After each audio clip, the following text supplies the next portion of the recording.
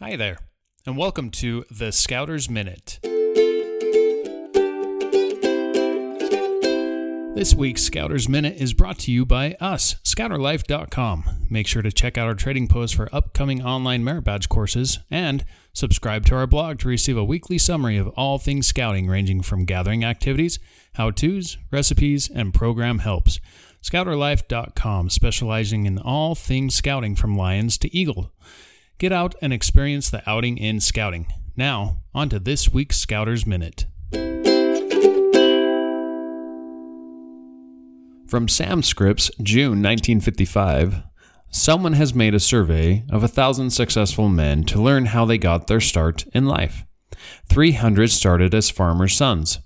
200 sold or carried newspapers.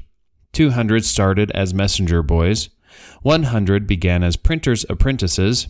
100 started working in factories. 50 began at the bottom of railroad work.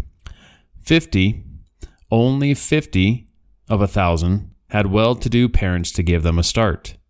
It is well to remember that an indolent person did not discover the telephone, and an indolent person did not learn to control steam, and an indolent person did not discover the power of gasoline, nor learn how to harness the great Niagara Falls.